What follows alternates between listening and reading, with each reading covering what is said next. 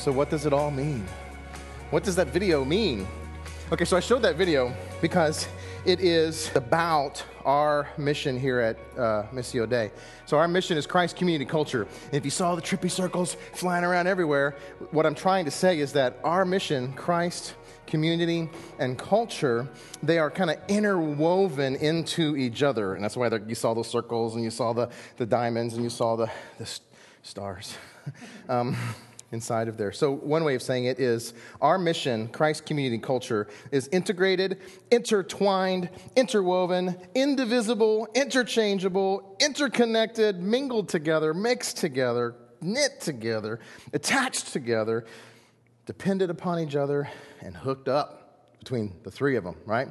It's a Trinitarian thing. They're all on top of each other. That's why you see Christ, the one first circle, overlaid by community, overlaid by culture. And so here's what I want to do. For the next 3 weeks, as we're entering into a new school year, I just want to dial up our passion for what we're about and who we are and where we're going.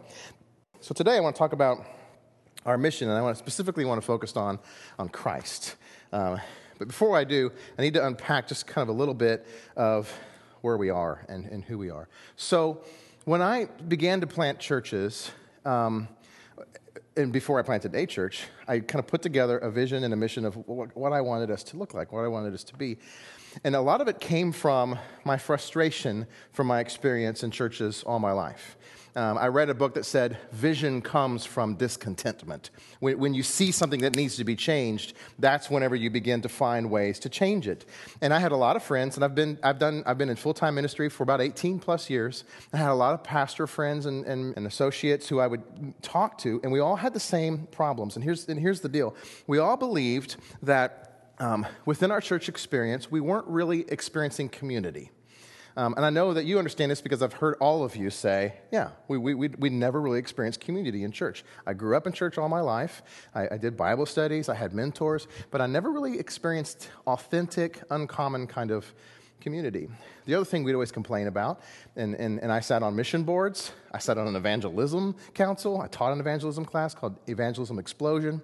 And still within those groups, my pastor associate friends, we'd always kind of bemoan that we just aren't on mission. We're preaching mission. We're preaching evangelism. We have an evangelism class. 3 people show up. Our church doesn't have a vision for mission. We're not reaching people who are far from God. So I wanted to create a church that was extremely simple. 3 circles: Christ, community, and culture. Christ, because it's all about Jesus. And believe it or not, I've sat in lots of churches where you hear a 45-minute sermon and you hear nothing about Jesus. He's maybe a footnote. Jesus said, and then moving right along to how you need to try harder, do better, and be gooder. But community, I really wanted to, Facebook is sort of this picture of the community that people long for. And I learned as I was studying this Trinitarian circle thing that God is community. God the Father, God the Son, God the Spirit, they live in a community, and He created us in His image, so we all desperately long for community. So it made sense to say whatever we do with our church, communities needs to be the center source of it. And then last but not least, we got to have a church planting movement that keeps in our DNA this passion for reaching people who are far from Christ. And my assumption, my desire is that every single person in our church would be at the center of those 3 circles, meaning we were all operating on 3 cylinders, that you have to have Christ, you have to have community, and you have to have culture. For me personally, I would like to submit to you tonight that in order to be a true disciple, a true fully functioning follower of Jesus, we should be at the center of that, where we have a passionate relationship with Christ, an intimate relationship with others, the body of Christ, and we have an outflow of our mission in our culture, whatever that looks like. And so here's a question. Can you have Christ, an intimate relationship with Christ, and then not have intimate community in the body, or not have mission into their culture? There are essentially 2 answers to that question. The first answer is yes, and the second answer is no, and one of those answers is right. But I had to mention the wrong one because it's evidently true, isn't it? The wrong one would be yes. Yes, you can have a relationship with Christ, but not have outflow in the mission. Yes, you can have a relationship with Christ, but not have intimacy in the body of Christ. Because clearly, there are hundreds and thousands of Christians today who do. Am I right? Hundreds and thousands of Christians who go to church, they understand the gospel, they've professed Christ as their Lord and Savior, they probably even read the Bible, and yet they're not experiencing authentic community. I know this is true because I think all of you have told me that's been your scenario. It's been mine. Or they know Jesus, they sit in church, they have friends, they may even go to Bible studies, but they're not engaged in some sort of missional way in their culture. So it is evidently true that it's happening. So yes, it does happen. But I would like to submit that no, it can't. And I guess the difference depends on how you define those three terms. How you define Christ, and how you define community, and how you define culture. And if you define them the way I define them, then you can't have a relationship with Christ and then not have mission. You just can't. And I want to show you why tonight. And you can't have a relationship with Christ and not be engaged in community. You just can't. I'll show you why tonight. Are you ready? So let me give you an outline of my sermon. Listen to this quote. Mission is not merely an activity of the church. Rather, mission is the result of God's initiative, rooted in God's purpose to restore and heal creation. I just want you to know this is a very powerful sentence or two, and I want to unpack them. I divided them up into three different sections for this purpose. The first section in blue there is mission is not merely an activity of the church. That is kind of presenting the problem, okay? The problem historically is that the church for the last 100 years has thought about mission as an activity of the church. In other words, we're a church, and our primary purpose is to gather in the weekend, worship Jesus, get some training from the Bible, put your kids in the class, put your ladies in a class, put your men in a class, put your youth in a class. Everyone gets what they need. And then, oh, by the way, we also have a mission trip coming up in July. Or we have a food pantry service project that can happen once a month in the summer. And so the church historically has seen mission as an activity. That's the problem. The solution is in red. Rather, mission is the result of God's initiative. In other words, stop thinking of mission as an activity. Think of mission as God. And if you're worshiping God, then you're in mission. You're a missionary. No Christian, please hear me say this, no Christian is not a missionary. If you're a follower of Jesus, if you're a Christian, then by nature of the definition of who Christ is, you are sent by Christ on mission. And then that solution is rooted in, or the key to solving it is rooted in God's purpose to restore and heal creation, which is just a very fancy way of saying the gospel. In other words, the problem is the church thinks mission is an activity that we can do once a month. The solution is to understand the mission of God, which is His initiative. And the key to understanding that is recognizing that God's purpose is to restore the entire world. That's the gospel. So that's kind of the outline of my message tonight. I want to just spend real briefly talking about the problem.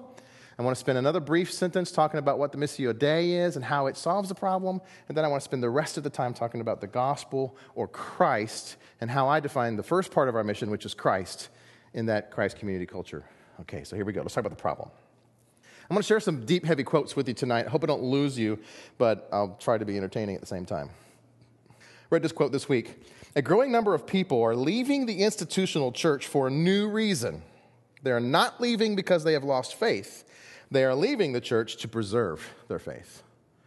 Raise your hand if you resonate in any way with that quote. Okay. Raise your hand if that quote doesn't surprise you any. Like you're not, oh, I can't believe you read that quote. Okay, because it's kind of true, isn't it? And I shared this quote because it really kind of over-explains what I want to say the problem is. The problem is America used to be a Christian nation. We called it Christendom, which means that we came to this country to kind of establish a Christian nation. In God we trust. Christianity became the assumed religion of the West, meaning a vast majority of Americans were to some degree Christian. And I put quotes around that because it was kind of assumed that everyone was a Christian. So it would be very easy to talk about Jesus. It would be very easy to talk about your church. It would be expected for you to be at church on Sunday morning. You would know all the hymns. It is well with my soul. Everyone knew these things. You could make a church joke. Everyone would get it because everyone had been to church at least once in their life, right? But today, we live in what missiologists and sociologists call post-Christendom. It's after Christendom. It's post-Christian country.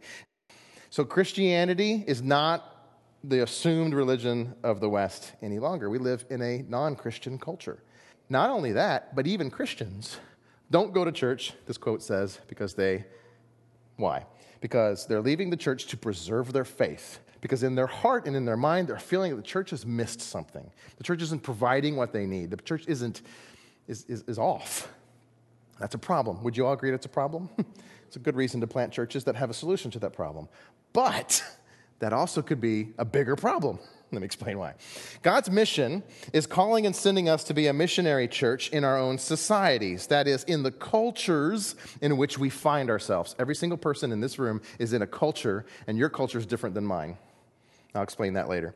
These cultures are no longer Christian. Right? Your workplace used to be assumed Christian, perhaps, but now it's the opposite. Starbucks is not anywhere near Christian, right? These cultures are no longer Christian. Some would argue they never really were. Even in Christendom, they weren't. It was just polite to pretend like you knew what Christianity was about. Now, however, listen to this. The character as a mission field is so obvious as to need no demonstration. I don't really need to spend any more time explaining to you how Christianity is not the assumed religion of the West and how we live in a mission field. Raise your hand if you agree we live in a really dark mission field. Non-Christians have a wall up about church and Christianity, and Christians do too. We live in a really, really dark mission field. And so the issue for the church today is its faithful response to this challenge. In other words, we have to make a response to this challenge, and it could be fateful. If we don't make the right response, we will die. Christianity will die in America. A lot of people, look at Europe and say, it's where we're going, and, it's where we're going. And we'll be dead. Christianity would be like 1%, 2%. So the issue for the church is how we're going to respond to the problem. And listen to this last sentence. But that is also its problem, the church's problem. Why? Because Guder goes on to explain, because the church has responded wrongly. Let me tell you how the churches respond. In America, because we're American, this is what we do. We see a problem. If you got a problem, I'll solve it. Check out my hook because my DJ result, right? If we see a problem, we try to figure out, that was a Vanilla Ice, by the way. If we have a problem, we try to find a solution and fix it. And the church in America has seen this problem for the past, when I was in college, I was reading books about the church that was going to be in decline. And so how did we respond to this problem? The way the church always responds to this problem is always the same way. We give it a facelift. We say, okay, look, we were losing people, the church is in decline, let's give ourselves a facelift. And that includes making our building a little different, making it more attractive on the outside. Let's make the worship experience more comfortable. Maybe we'll have some hipper music, we get some cooler, nicer worship leaders, guys who wear skinny jeans, and let's make our pastor a little hipper too. Give him some wine glasses and give him some, canvas shoes, spiky hair. And then now we've given it a facelift, and now church is relevant. Because we look like the culture. And unfortunately, and we're cool now. And unfortunately, what this has done is two things. It works for a time, and then also, it doesn't work in the end. Most non-Christians will say, you think you're cool, but you're so not. And most Christians say, this is far worse than it was. I would rather sing hymns and get on my knees and worship Jesus than show up and watch some guy in skinny jeans dance around the stage. I'm just being honest. So what the church has always done is kind of given it a facelift, and it doesn't fix the problem. It actually makes it worse. And here's why. Because a lot of times they'll grow. And I'm not just making this up. I've read this in books, okay? A lot of times, which could not be true, but I think they are. A lot of times those churches will grow. But what we'll see happening is the other churches will shrink and die. And so all the little churches die and the big churches get bigger. Because what happens is those guys say, well, that church gets it. That church speaks my language. That church plays secular music during worship. And so let's go to that. And then they go to that church, and then these churches kind of dwindle, and this church gets bigger. And then what happens is 20 years go by, and we can need a new facelift again. And it's called transfer growth. And the reason why that's a problem is because now everyone's in one spot instead of being spread out across a bunch of little spots being on mission. And it's dangerous. It has taken us a decade, Guder goes on to say, to realize that mission is not just a program of the church. It defines the church as God's sent people. Listen to this. Either we are defined by mission, which is why I named our church Missio Dei, so we'd be forced to be defined by mission. Either it goes like this. Church equals mission. If that's not how you're defined, then, listen to this, we reduce the scope of the gospel and the mandate of the church. Let me explain what I think he means there. If we don't make church mission, then we take the gospel, which is about creation and about reconciling the world to Christ. We take the gospel and we reduce the scope of it to be about you. It's about you and Jesus. You need to get saved so you can get Jesus, and then your life will be all pretty, and then you'll come look like us and join our Bible studies and maybe go on a mission trip in July. That's what we do. Come and be like us. Jesus will save you, and then you'll look like us. We reduce the scope to be about individual salvations instead of about changing the entire creation, which is God's ultimate dream. So thus, our challenge today is to move from church with mission to church as mission, or church missional church. So what's the solution to the problem? I think we need a complete brain trip. Stare at that long enough and you'll get one. We need a complete paradigm shift. And can I just be honest with you? I'm living, breathing, sleeping, church planting, and Missio Dei. And I find myself often not as shifted as I think I am. Like my mind hasn't flipped as well as it should. I'm still stuck in an attractional church model when I'm trying really hard to change the paradigm and be missional model. Very difficult for me. You can call me out on it when I mess up, because I do. I still think attractionally. I like pretty things. I want to attract people to us. So we got to completely shift our paradigm. And we do that by understanding the Missio Dei. Missio Dei is a Latin term. It sometimes is translated the mission of God. Makes sense. Dei means God. Missio sounds like mission. But literally, if you translate it from Latin, it means the sending of God. Because every time there's a mission, there's a sending, right? If you're sent on a mission, it's because you're sent. Here's your mission, should you choose to accept, and you're sent to go on that mission. And so, literally, the theological term means the sending of God, and God's always a sending God, always. He created the earth, and he sent Adam and Eve. He sent Abraham. He sent to a new land. He sent Moses to save his people. He sent Ezekiel. He sent Isaiah. He sent all the prophets. He sent his son into the world. And then Jesus turns and says, as the Father sent me, I send my Holy Spirit to you so that then I can send you into all the ends of the earth to be a part of my gospel program. And so God's always sending. And so Missio Dei literally means the sending of God. And we call ourselves Missio Dei because we need to weave into our DNA and shift our paradigm to no longer think about, come to us, I want to attract you. Look at our facelift. We have a cool, worship pastor. We have a cool youth pastor. Come. But to be out, sending out. And in other words, stop thinking centripically. Start thinking centrifugally, okay? Do you know what that means? Centripetal means it's a circle spinning, and whenever you flush the toilet, it goes into the middle, right? That's a centripetal force. There was a country singer who says, centripetal, that's Kiss, the Kiss song, come closer to me, get in the circle. Remember that? Is that Taylor Swift or Shania Twain? Come on, country singers. Centrifugal is the opposite. You spin it, and it goes out from the circle. So we should stop thinking centripetal, hey, y'all come on in here, to being, we're going out there. So here's a solution. Those with a missional perspective no longer see the church service. Can I just say that language is even kind of confusing? Come to our church service where we can serve you. We can dish out some music that you might like, nice little sermon to feed you, cookies, coffee. People who have a missional perspective no longer see the church as a primary connecting point for those outside the church. Did you hear that? No longer is it about you inviting people here. Now, don't use that as an excuse not to invite people here.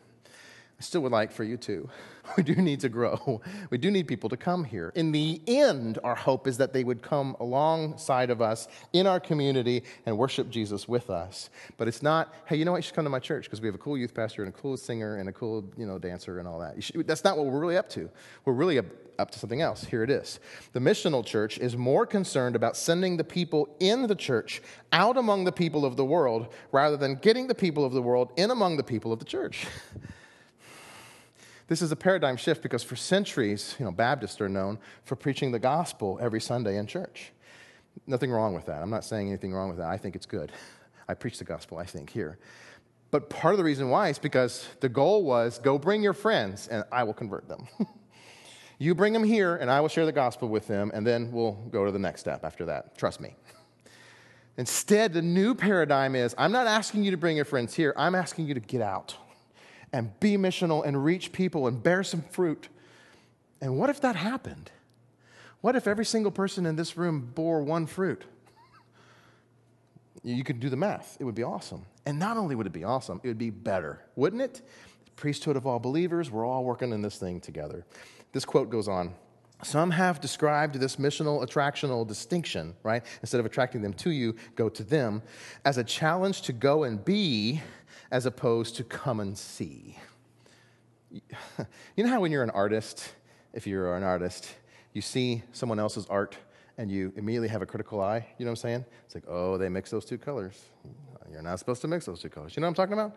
One summer I did roofing. I was a roofer all summer, and I was plagued all summer because I drive around looking at everyone's roofs. And you notice mistakes. You're like, oh, look what they did to that cap. Oh, man, that house is going to get flooded next winter, you know? You start to notice things. Well, because I'm a church pastor, and I'm constantly writing things on our website, on Facebook, making brochures and flyers and posters and things, I constantly catch other people's flyers and posters and flyers and things, and I get burned up. It makes me mad when I see things that say, come grow with us. That's a common one. You'll see that a lot. Come grow with us. Join us for fellowship at 5:30 in the fellowship hall. Join us. Come with us. Join us. I'll be honest with you, I have a hard time thinking of a different, way to start that sentence. We are having, it's still the same thing. Really, you know what I mean? How do you make this non-attractional and more missional? It's hard. It's almost impossible. But we often think, we can't not think, come, be a part of our group. As opposed to, no, I need to stop inviting people to come, and I need to go. It's a paradigm shift. You see how it's difficult for me, and I know it's going to be difficult for you. Furthermore, the process of extracting people from the culture and then assimilating them into the church diminishes their ability to speak to those outside. So not only is me saying you bring your friends here a bad idea, because it's better for you to go get them and minister to them yourself, but it also is a bad idea because once you get them and you bring them in here and we have that narrowed scope of the gospel where we get them saved and make them look just like us, now they have no influence to the people out there, and now I've got to tell them, get on out the door. You see the difference? In fact, statistically, it is proven that Christians, after 3 short years of being a Christian, lose all their outside non-Christian friends. They get saved, they separate themselves from the world, they hunker down, listen to Christian music, read their Bible, and the next thing you know, wait a minute, I don't know anything about culture anymore. I don't have any friends outside the door. Isn't it true? So, enough of the problem and the solution. Let's talk about us. Can you have Christ, but then not be involved in community and culture? Tonight, I just want to focus on Christ. It depends on what you mean by Christ. Mike, what do you mean when you say Christ at the beginning of our mission statement? Well, I'll tell you. I mean 3 things. First, I mean Jesus. Obviously, right? Christ means Jesus. Secondly, I mean gospel, because Jesus is the embodiment of the gospel, so I mean proclaiming good news. And then thirdly, I mean missional, because Jesus is the sent one, and he causes us to be sent, and we have to be, in a sense, Jesus to the world today. And so, by Christ, I want our church to be Jesus people, gospel people, and missional people. Let me start by saying this. A scholar once said this: if you want to build a ship, don't summon people to buy wood, prepare tools, distribute jobs, and organize the work. Rather, teach people the yearning for the wide, boundless ocean. I want to build a ship. And if you want to build a ship, don't say, hey, get some wood. Hey, get some tools. Hey, right? Don't do that. Instead, just get people's heart to yearn for the ocean, and you won't be able to stop them. They'll be like, here's my tools, here's my wood, here's my expertise. Let's get on the water. In the same way, I want to plant a church. I want to plant lots of churches. And my job is not to say, hey, come. It's not my job. My job is to actually really get us all on fire and in love with Jesus. And then you'll be like, Mike, wake up, it's 4 a.m, we got work to do. Okay, hold on, let me get my hair ready. You know what I mean? That's what it would be like, wouldn't it? Let's see what Jesus people look like. Here's a verse, Acts chapter 4.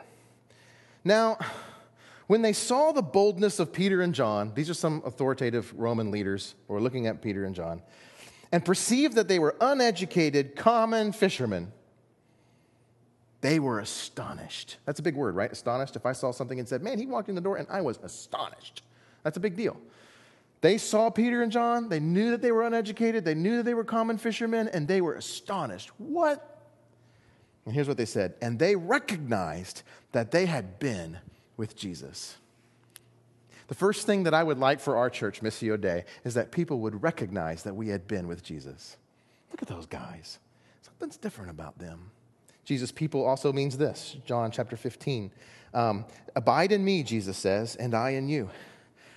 As the branch cannot bear fruit by itself unless it abides in the vine, neither can you unless you abide in me. I'm the vine, you are the branches. Whoever abides in me and I in him, he it is that bears much fruit. For apart from me, you can do nothing. So the second thing I think what I mean by Christ is that we have a connection with him. And Jesus kind of illustrates it in a kind of a creepy way. I'm the vine, and you're the branches. You're stuck to me. You're inside, we're kind of like melded together in a way, or grafted together, so that I provide you nutrients, and they come out of the branch, and then if you're connected to me, then you'll produce leaves, fruit. But if you're not connected to me, you won't. Not only that, but you'll die, is what he goes on to say in that passage.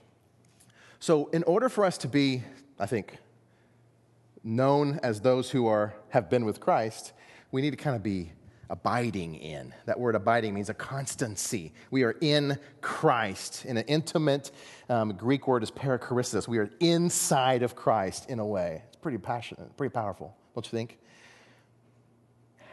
Can you have that kind of relationship with Christ and then not be in a community, a body of Christ, and then not be on mission? I think it'd be hard for you to have that kind of abidingness in Christ and then not bear fruit, which would include being on mission. Then lastly, Romans. Do you not know that all of us who have been baptized into Christ Jesus were baptized into his death?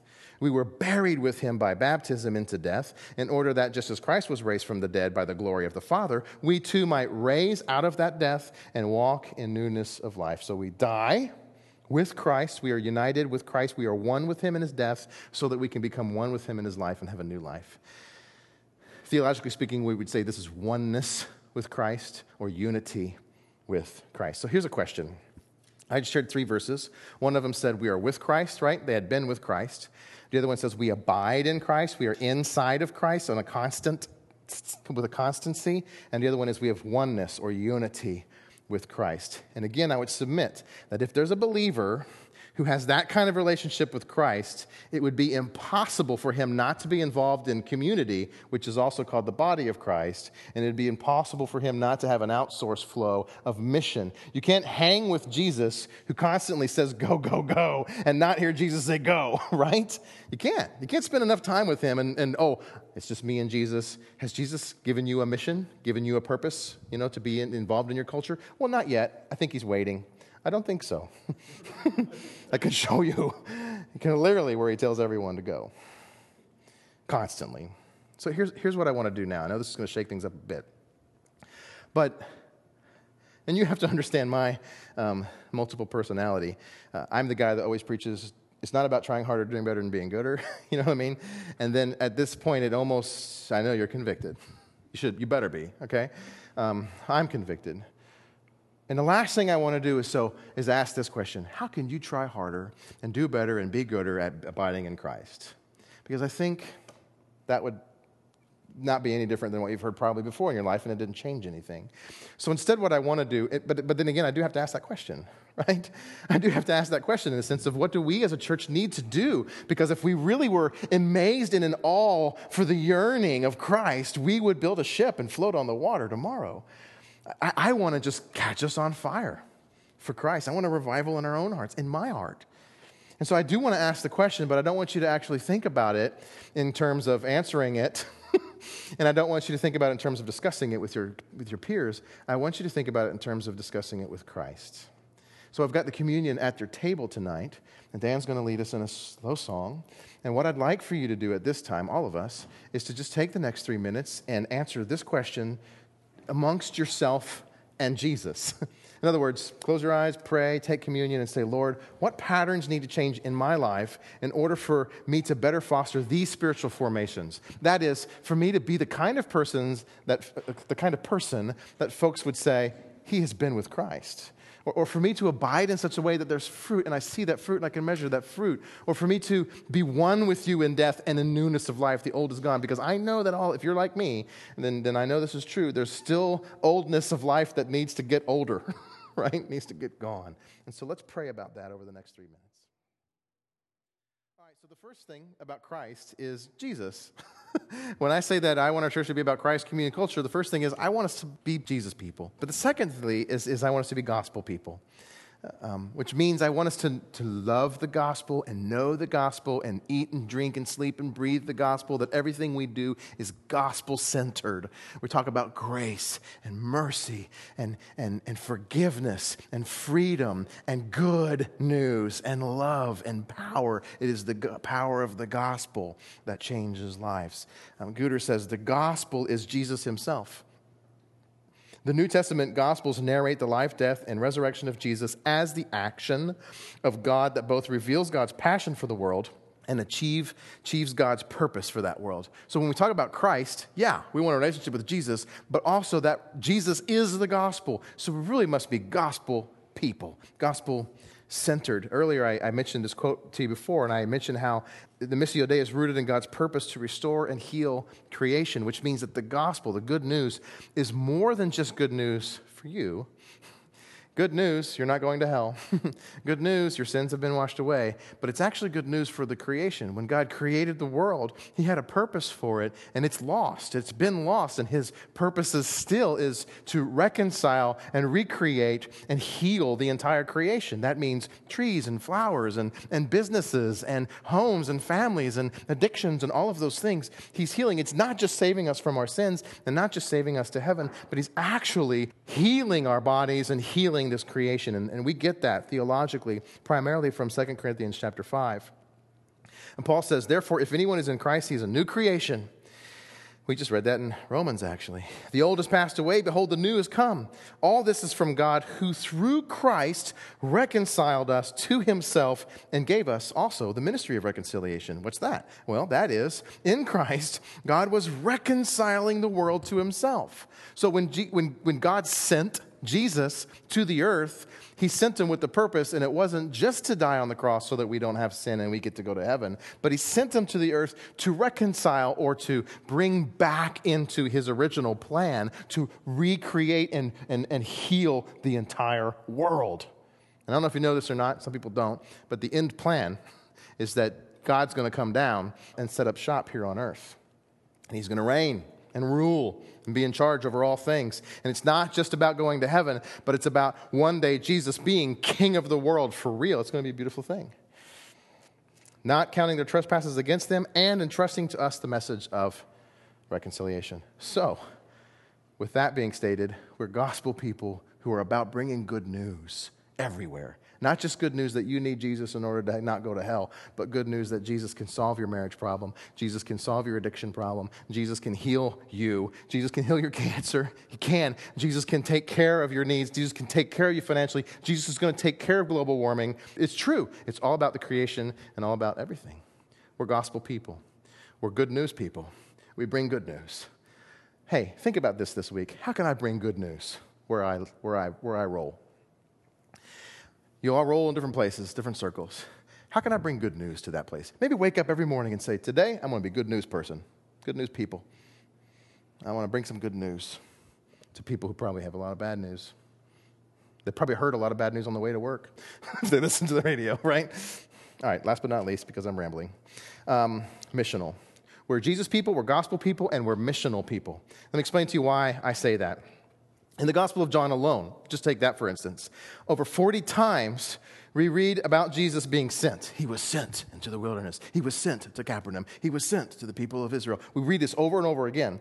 And this sending of Christ climaxes at the end of his life when Jesus himself sees himself as not just the one who was sent, but also the one who is sending. And he says this, as the Father sent me, I am sending you. And so this is why I believe that the answer to that original question is no. You cannot have an abiding relationship with Christ and not be sent into mission, because Jesus is saying, I'm sending you.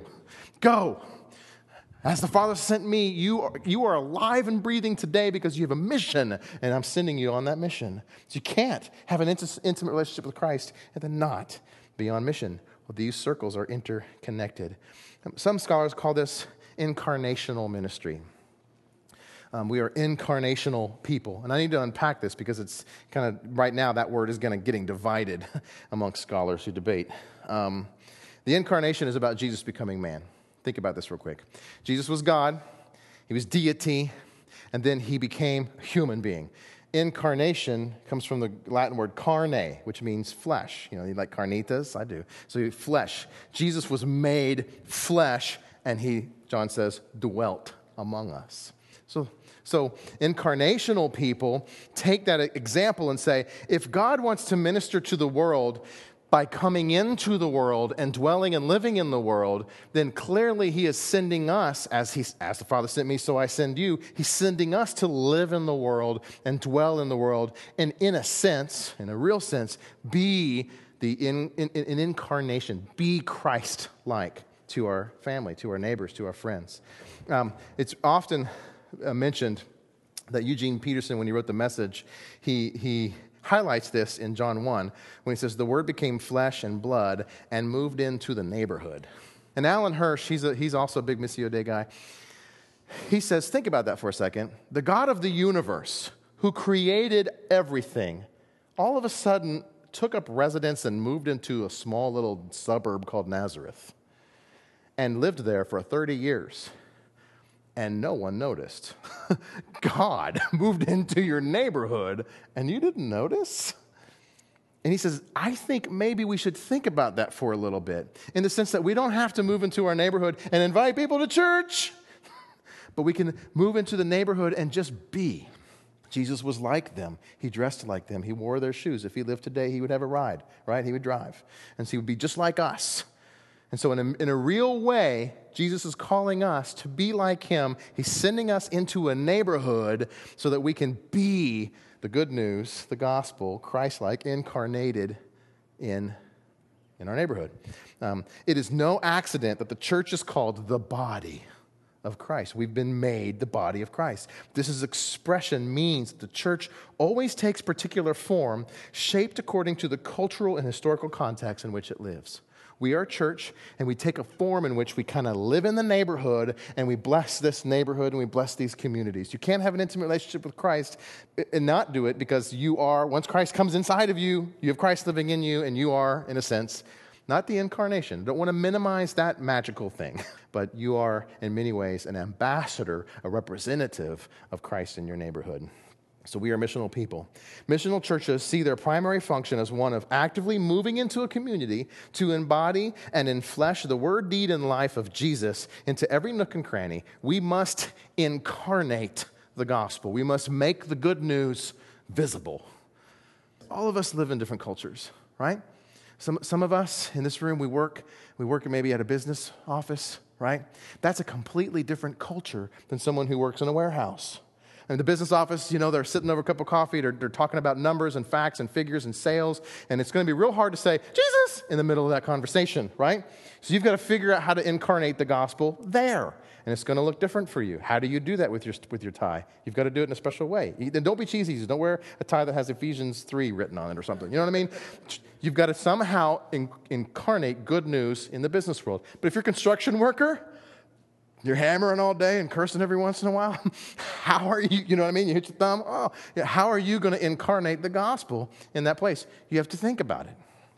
You're a school teacher, you're teaching kids all day, but then also you have staff meetings and you're in lunch rooms and you have teachers and they have tears, right? And they have frustrations. And in some way, I know a little bit about this because my wife's told me stories because she's a school teacher. In some way you can, and you really can incarnate the gospel to people who don't know the good news.